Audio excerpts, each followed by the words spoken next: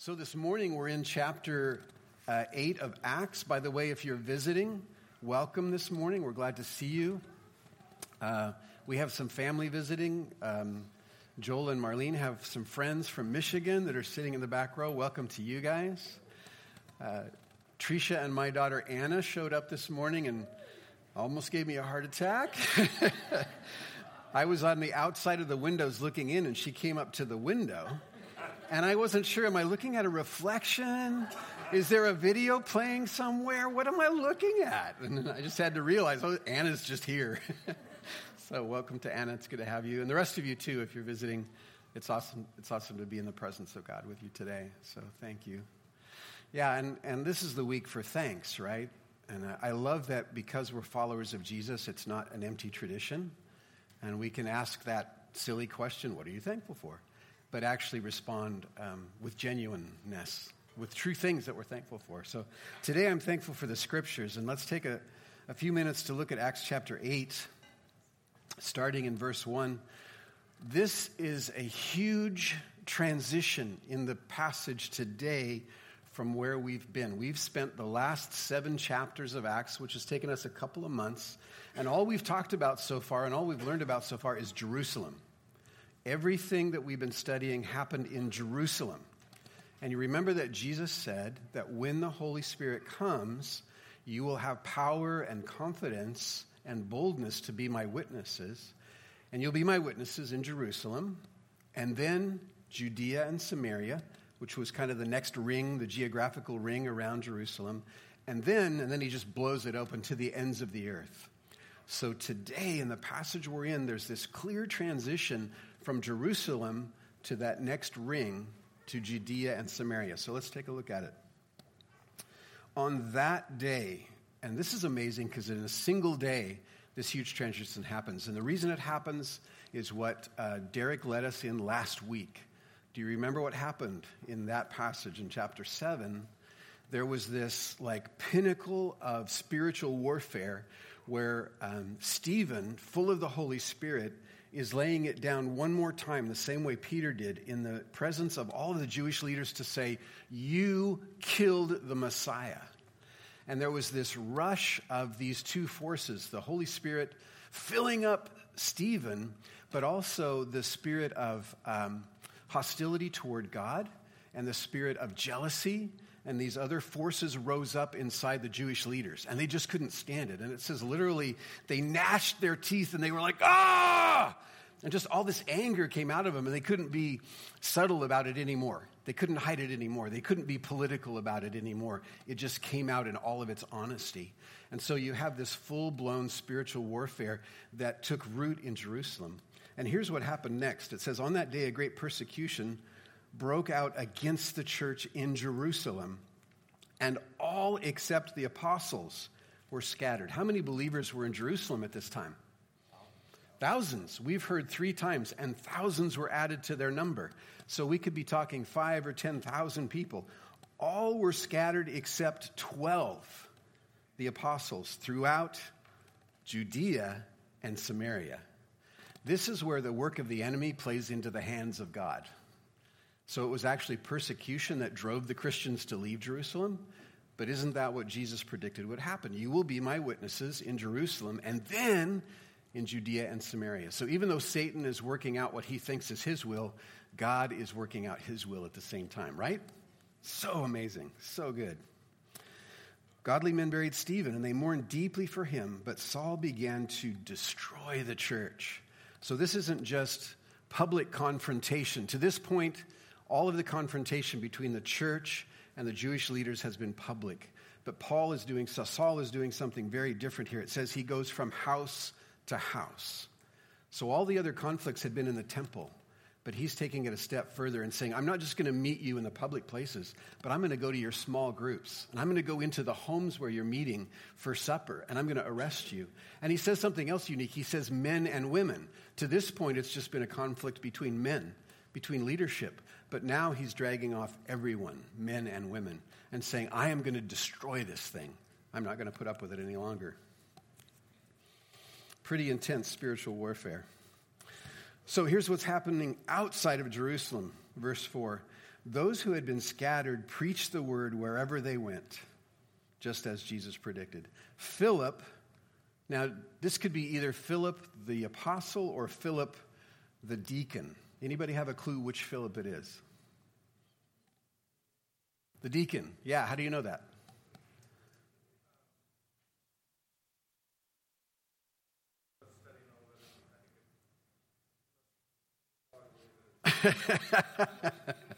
You're right. If you've been reading ahead, which I know you have, there's actually clarification. It says Philip, one of the 7, and Philip the apostle was one of the 12. So everything's identified by numbers.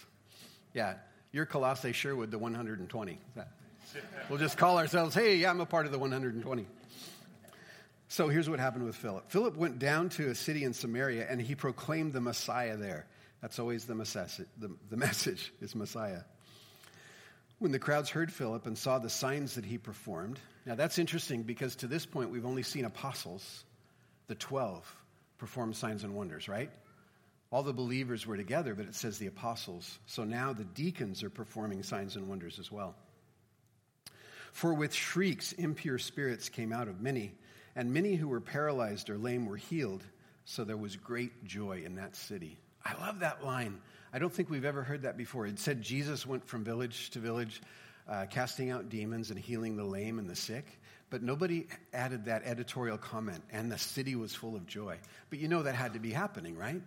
I mean, if you have family and friends and children who have been possessed by demons their whole life, and you've tried to keep a child from not burning in the fire or drowning in the water because of this demon, so the day when that all ends, I mean, what happens, right? Just joy. Joy. Jesus is so good.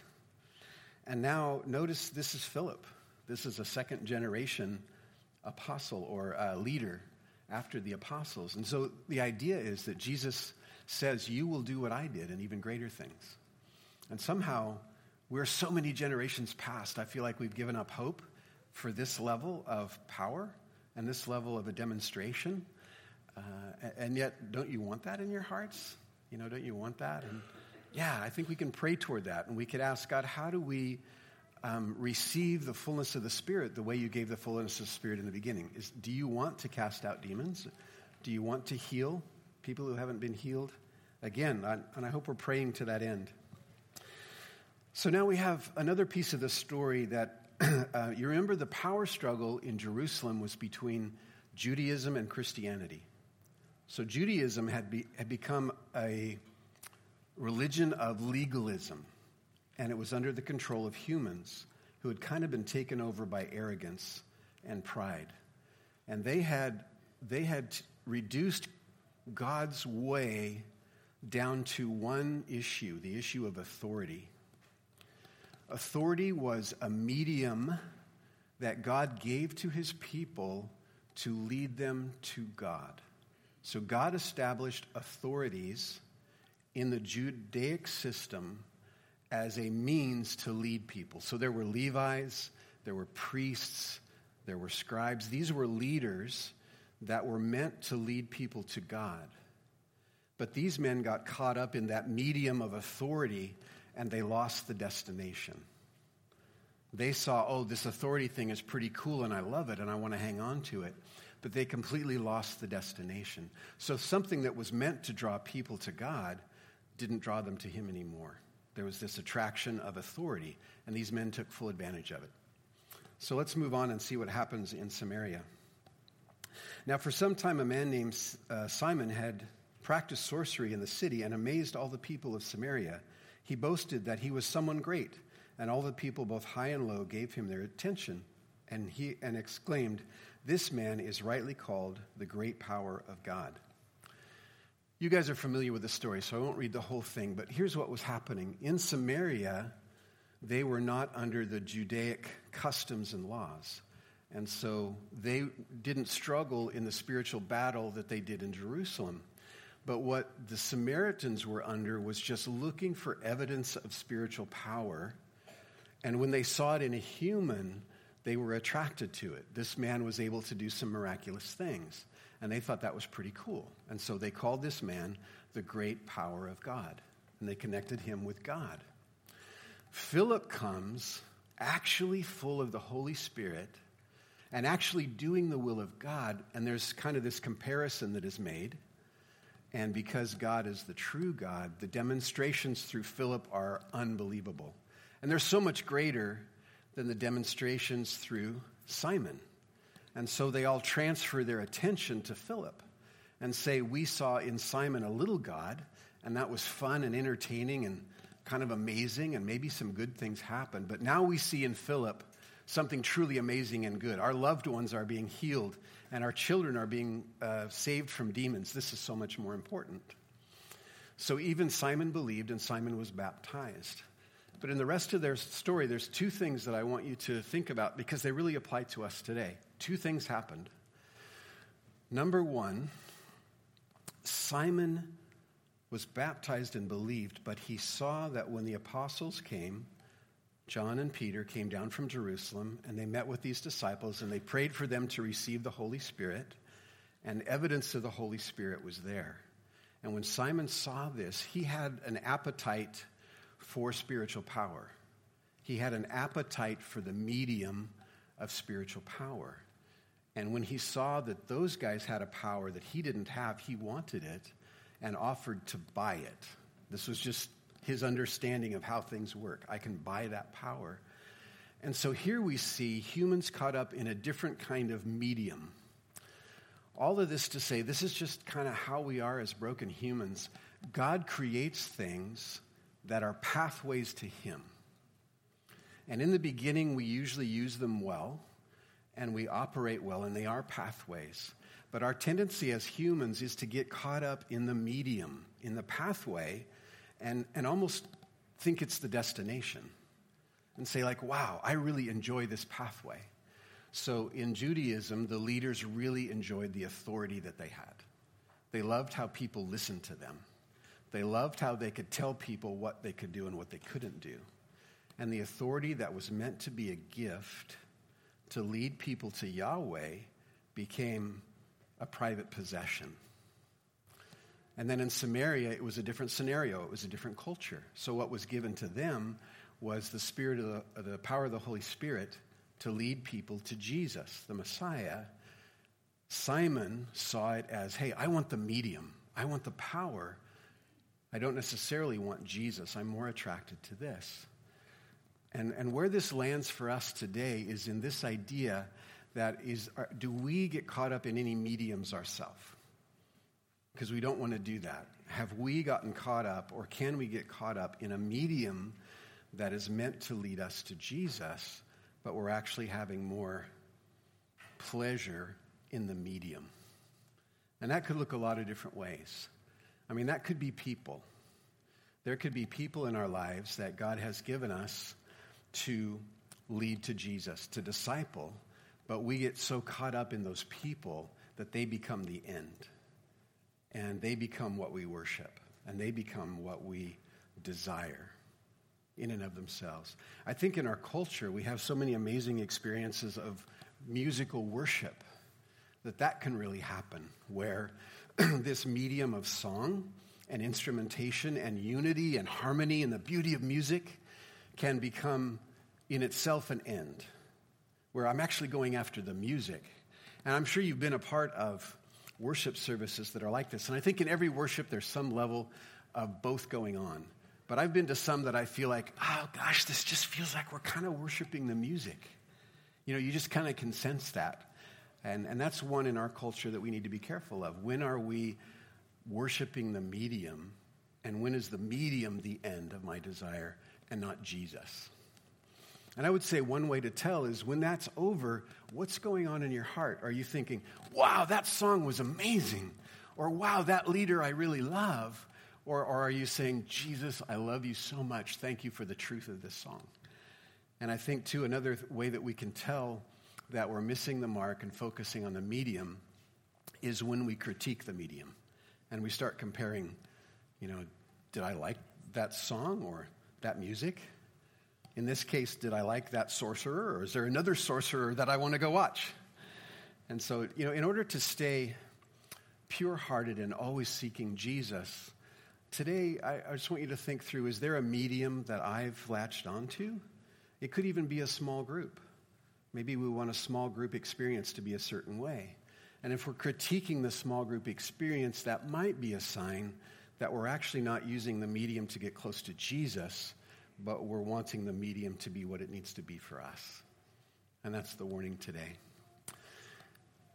I want to give the rest of my time, which is about 15 minutes this morning, to someone else. So in this passage, Philip is sent out as a missionary, and we have the first idea of humans being sent out to share the gospel. In the late 1800s in America, there began to be a tremendous move of the church in America sending people out. And that movement has gone on now for 130 or 140 years, and so we have what we call missionaries, overseas missionaries. And I want you to know that we have some tremendous missionaries right here at Colossae Sherwood, overseas missionaries. And you may not know this. So I want to give them about 15 minutes this morning to share with you their story, how God has worked through them. So Matt and Corinne, would you come up? And one of the things I hope that we find out through Matt and Corinne's story this morning is that there's some pretty incredible people at Colossae Sherwood. And all of you have some pretty amazing stories. And if we could, it'd be great to give a Sunday each week to another family. And just to know, what's your story? How has God worked in your life? And who are you and how is he using you? We won't be able to do that, but I hope their story today is an example for what we might pursue in other ways. So you have the floor. All right. Thanks, Rick. Should say, I've known this guy for 20 years, so we're good friends. And then when he chose to marry her, we were right there as a part of that. And so we've known each other. Matt was in the youth group that Trisha and I led. Matt's parents are here. You guys may not know. Scott and Nancy wave, yeah? Those are his parents. These guys are connected. Matt's sister is sitting in the back row there, and she actually married my son. So he's back there. Bottom line, there's deep connections here. Family and friends. We call ourselves Rick and Trisha's in-laws. Fair enough. Yeah, and in fact, we've been chasing Rick around in churches for those 20 years. Awkward. Yeah. And not too long ago, when we were on mission in Myanmar, Rick was with a small team who came to visit us during the historic first democratic elections in Myanmar, Burma, in over 50 years. And he got to be there for that. So we have a lot of history, I guess, together. We want to thank you for just kind of being good listeners and opening up this space to us. This is the first time we've shared publicly in the last year that we've been living here in Oregon about our overseas mission experience. And it's really kind of good for our souls to report what God's been doing through us. So we appreciate you. Like Philip in Acts chapter 8, we followed the Holy Spirit out into mission. And our story began in college down the street at Linfield, where we met and bonded over our Spanish-speaking experiences together. We were both studying Spanish and lived in Mexico for a little while. And long story short, we got married and then moved to China, right? Because when you speak one language, you go to a totally different country. But the Holy Spirit has ideas and plans that sometimes make no sense to us. But we go. We obey. So we went to China. And there we were teaching English to university students. And basically, in a nutshell, sharing the gospel with large groups of students. We would estimate we had probably 1,000 different Chinese students over the 3 years that we were there. And do you remember how Jesus kind of had crowds of people following him around? Thousands of people, the fish and the loaves, and yet not all of them embraced his message. That was kind of like our student population in China. Tons of students knew who we were. We spent time with them, but not everybody comes to Jesus. And then, I guess, at a smaller level, Jesus had the 12, who he spent a lot of time with, and we had there was a group of Chinese university students who were Christian, unregistered church, under the ground, who we linked up with, and we mostly over time realized what they needed was theological training. You know, they were very passionate, very zealous, sharing on all the campuses, kind of where we were teaching. But we were there, I guess, to fill in some gaps, you know, to help train in that way. And then in Jesus' circle, remember there were the three, Peter, James, and John, who were really close to him, the pillars that Paul would refer to later in some of his writings. And we had a very small nucleus of people, I guess, who were very close to us. We spent a ton of time with them, praying, mentoring, and one in particular, oh yeah, there's Corinne teaching. Those are the thousands. Yeah, a small, handful of the thousands. Go ahead, keep going, good. So we hosted events in our home. A couple of foreigners actually snuck into this picture. Hi, Mom. Hi, Dad. This is one of the three. His name is John, and we got to know him very well. He actually approached me when I was making photocopies in one of the academic buildings, and he said, "Are you a Christmas chin?" Because he couldn't remember the English word, right? Are you a Christmas chin? I said, I am a Christmas chin. Let's get together and talk about it. And we did. And we actually went out to the village and stayed with his family for a few days. That was that first picture. Here we are on campus. We have become close friends. And he is now studying at a seminary in Louisville, Kentucky, of all the places. And go ahead and go to the next one. And here he is pictured with Dr. John Piper. And the point I'm trying to make here is just that you never know where your influence is going to go. You know, I didn't do anything to orchestrate this, but here he is. He was one of just a couple people who actually got to talk to Dr. Piper that day. And there's just so much favor on this guy's life. And he's planting churches in China, and he just keeps going. And there's really nothing that we've seen that can tear him down. That was a lot. So fast forward, we come back to Oregon. We live here for about 5 years. We have a daughter. We work in jobs. We serve in the church. And we feel the call of the Holy Spirit to go overseas again into Myanmar, what also is called Burma. And this place is very different from China, even though it's so close. It even shares a border. It's a third world developing country way outside of our comfort zone. But we went on a vision tour to go see what we'd be getting ourselves into, so we knew. And there was this hesitation in our hearts, but we really felt the Lord leading us, so we went. And there was hardship. It was not easy, and Corinne is well equipped to share about that. It feels kind of impossible to try to put into words just all of the different environmental things that we experienced over there, because they're so beyond the norm of what we are used to here in Oregon. But, you know, just one example is just the oppressive, tropical, humid heat that is present.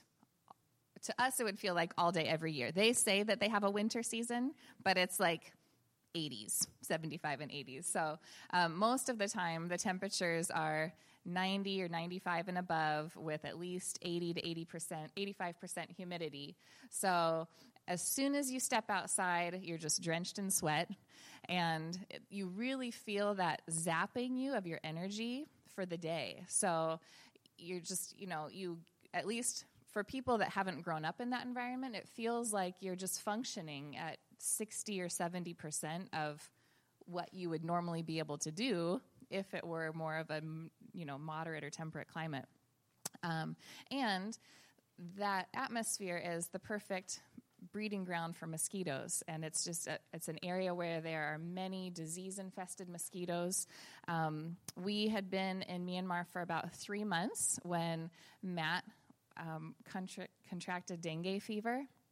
And it turned out that just the day before was when we had learned that we were pregnant with our second daughter. So there's not a cure for dengue. Each person kind of has to wait and see how how it's going to ride out in the body, and for some people it can be fatal.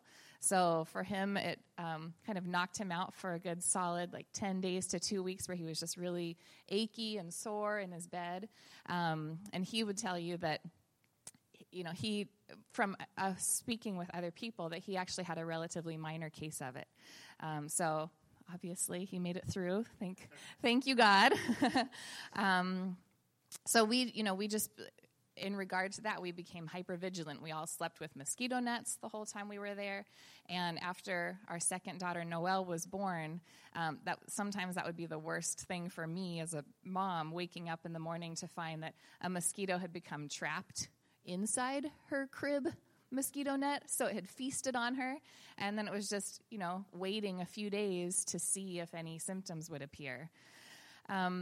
Another hardship that was sort of over the period of 3 years was we just really struggled with finding a lack of community, like we are blessed with here. There were expats. We lived in the largest city in Myanmar, in Yangon, so it's a city of about 5 million. But the infrastructure is really poor, so it takes a long time to get anywhere. We were blessed with an international church that we would try to attend. It was pretty far from where we lived, so it was usually an hour taxi ride one way, but there were between 15 to 20 different countries represented there each Sunday, so it was just really, really rich in worship and teaching. It felt like being a part of a little piece of what heaven's going to be like. But because of how bad the infrastructure was and how spread out everyone was, it was just really challenging to even get together for a small group night. But all that to say that the bottom line is we did go voluntarily.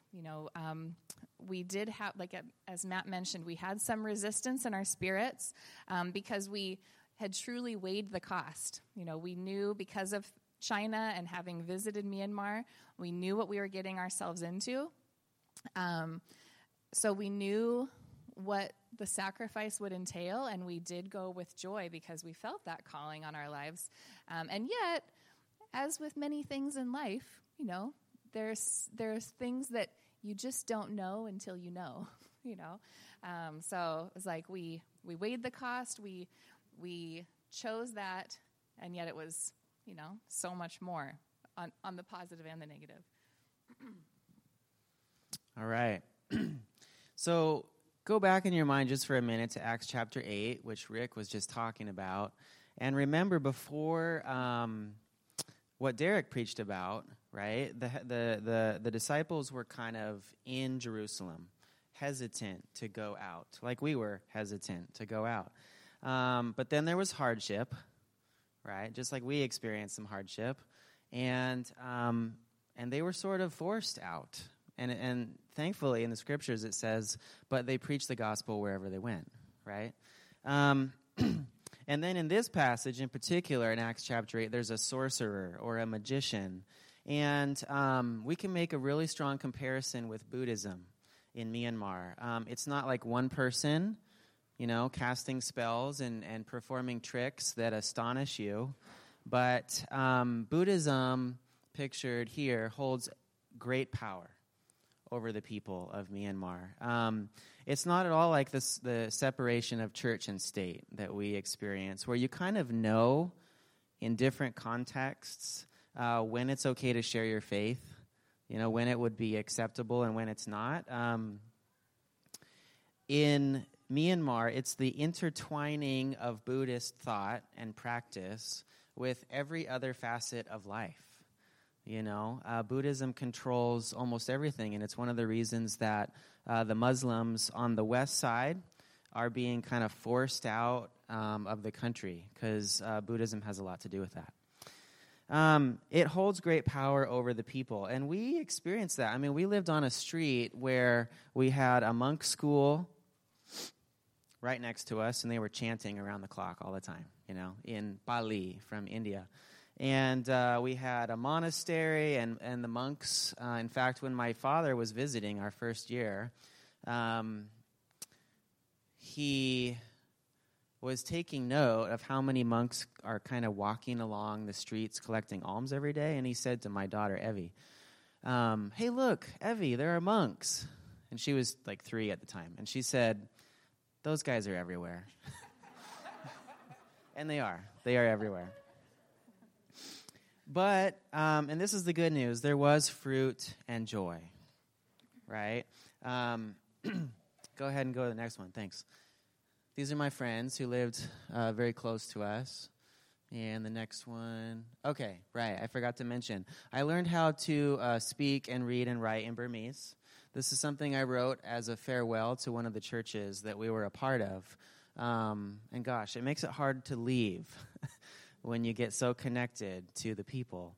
But it was a good experience. I'm thankful that I had the opportunity to learn their language.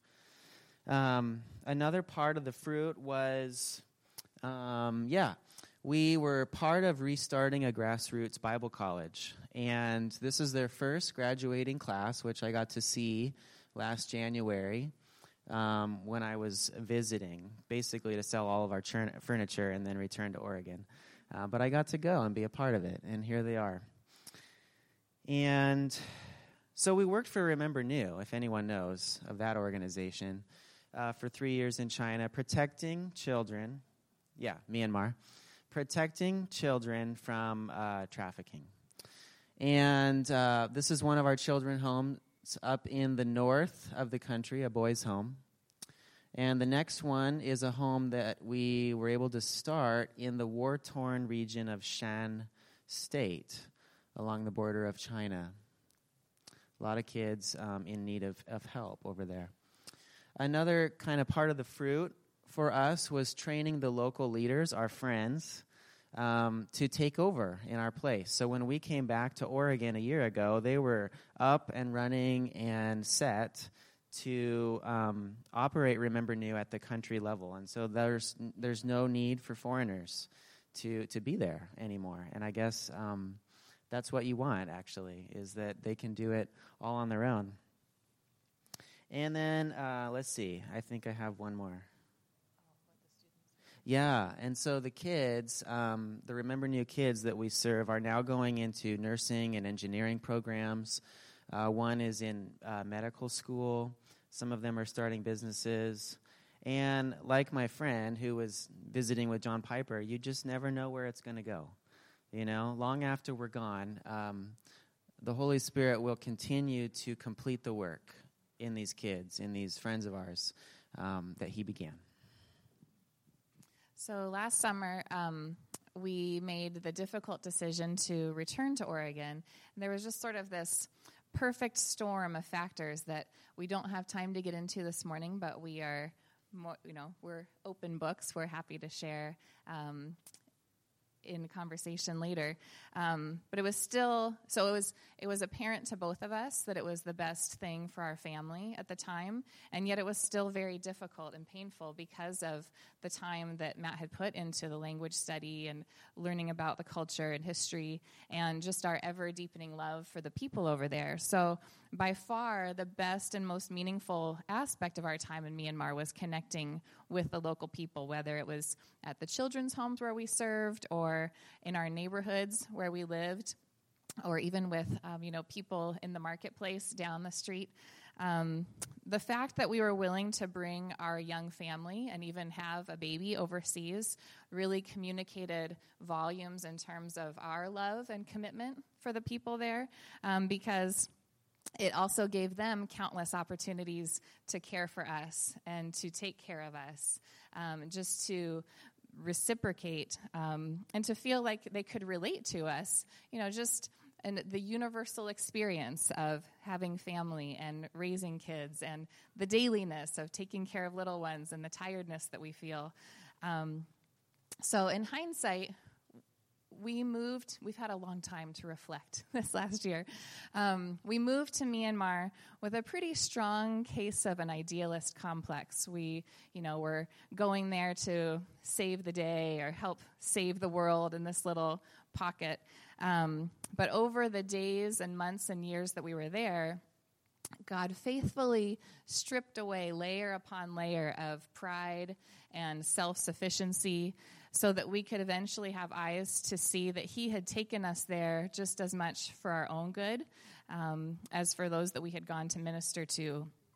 And it sounds cliche, but isn't that how true ministry is really meant to be? That when we are operating in the power of the Holy Spirit, that transformation is taking place both directions, and that all lives are being changed. Yeah, and that's a common experience of short-term missions, isn't it? We go and we do something and we feel good about it, but we come back actually kind of changed people. And that's certainly true at the midterm, long-term level too in missions. Like I guess we've lived overseas for 7 years total, and we just feel like we'll never be the same, you know. And we really appreciate being able to share that with you this morning. It's kind of a piece of the pie, right? And in the same way, if you were sharing with us about your lives for 15, 20 minutes, it would only be a piece of the pie. But we're here. We're here to stay. We're not going anywhere, and we look forward to the opportunity to get to know you better.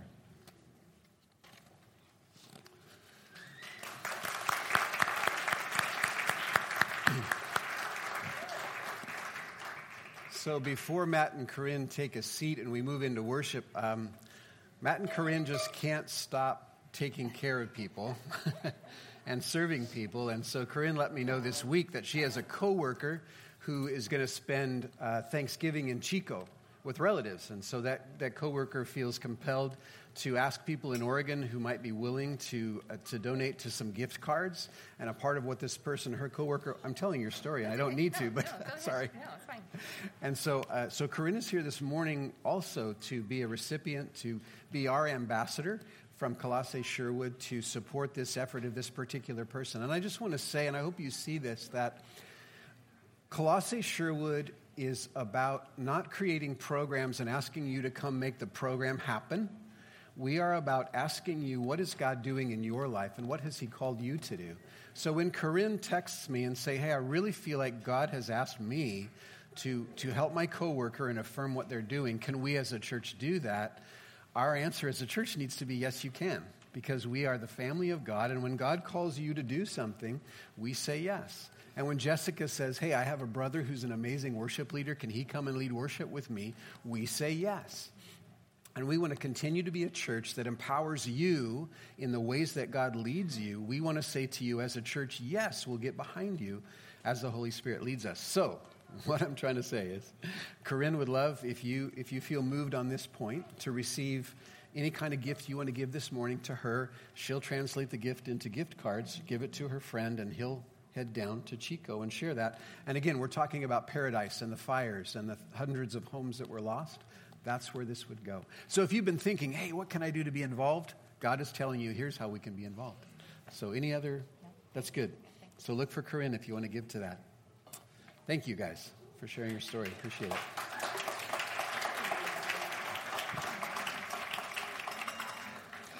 Andrew and Jess, come on up, and I just want to put the pieces together for you this morning. It's been kind of a potluck. I gave you a little insight from Acts, and then we heard a story, and now we're going to worship. We've had the opportunity to talk about the canned food drive and gift cards to Chico and Paradise. If I could tie that all together, I would tie it together this way. We have been praying that God would build his church at Colossae Sherwood, and that we wouldn't just be another nice church, a good church, one that 100 people like to go to, but that God would build his church, that Jesus would make something out of this. And I struggle with this almost every week. I want to take responsibility for Colossae Sherwood, and I want to report to Chuck and say I'm doing a good job and more people are coming, and the sermons are getting better and things are getting better. And the Holy Spirit keeps saying, Rick, I am not giving you responsibility for Colossae Sherwood. I want that responsibility. And I am happily saying to God, awesome. Because this is my 3rd, 4th, 5th pastorate. And I'm so tired of trying to make it happen. Right? And that's on me. That's on me. But for the first time, I really feel like I've figured out what it is to let Jesus build a church. Right? And And what I want you to get today is Jesus is building something amazing here. And so the call to all of us is, where do I participate? And when you think of Matt and Corinne, they did some pretty radical things because of the call of God. They moved away, and they put their family into a lot of harm's way. And they worked through some pretty tough stuff. But they believed so much in the gospel, and that God has called us to witness to that gospel. And I want you to catch that same bug. And I just so much want all of us to say, I have some important things to do with my life, but the most important thing is this idea of being a witness for the gospel. And I can do, you don't have to move to Myanmar, good news. You can live where you are. But we do have to pay attention. And we do have to say, I'm willing to sacrifice. I'm not being asked to sacrifice as much as Matt and Corinne, but I'll accept sacrifice. And I will make space in my life for God to work. And I'll make margin in my life to be a witness and to speak where I could speak. And that's the call to all of you today. Is I just want to invite you. Jesus wants to build a tremendously powerful church here at Colossae Sherwood. And he wants to fill all of its people with the Holy Spirit. And he wants all of its people to be a witness where they are, who they are. You don't have to change who you are, and you don't have to move unless God calls you. But God calls us to pay attention and to seriously engage as a witness.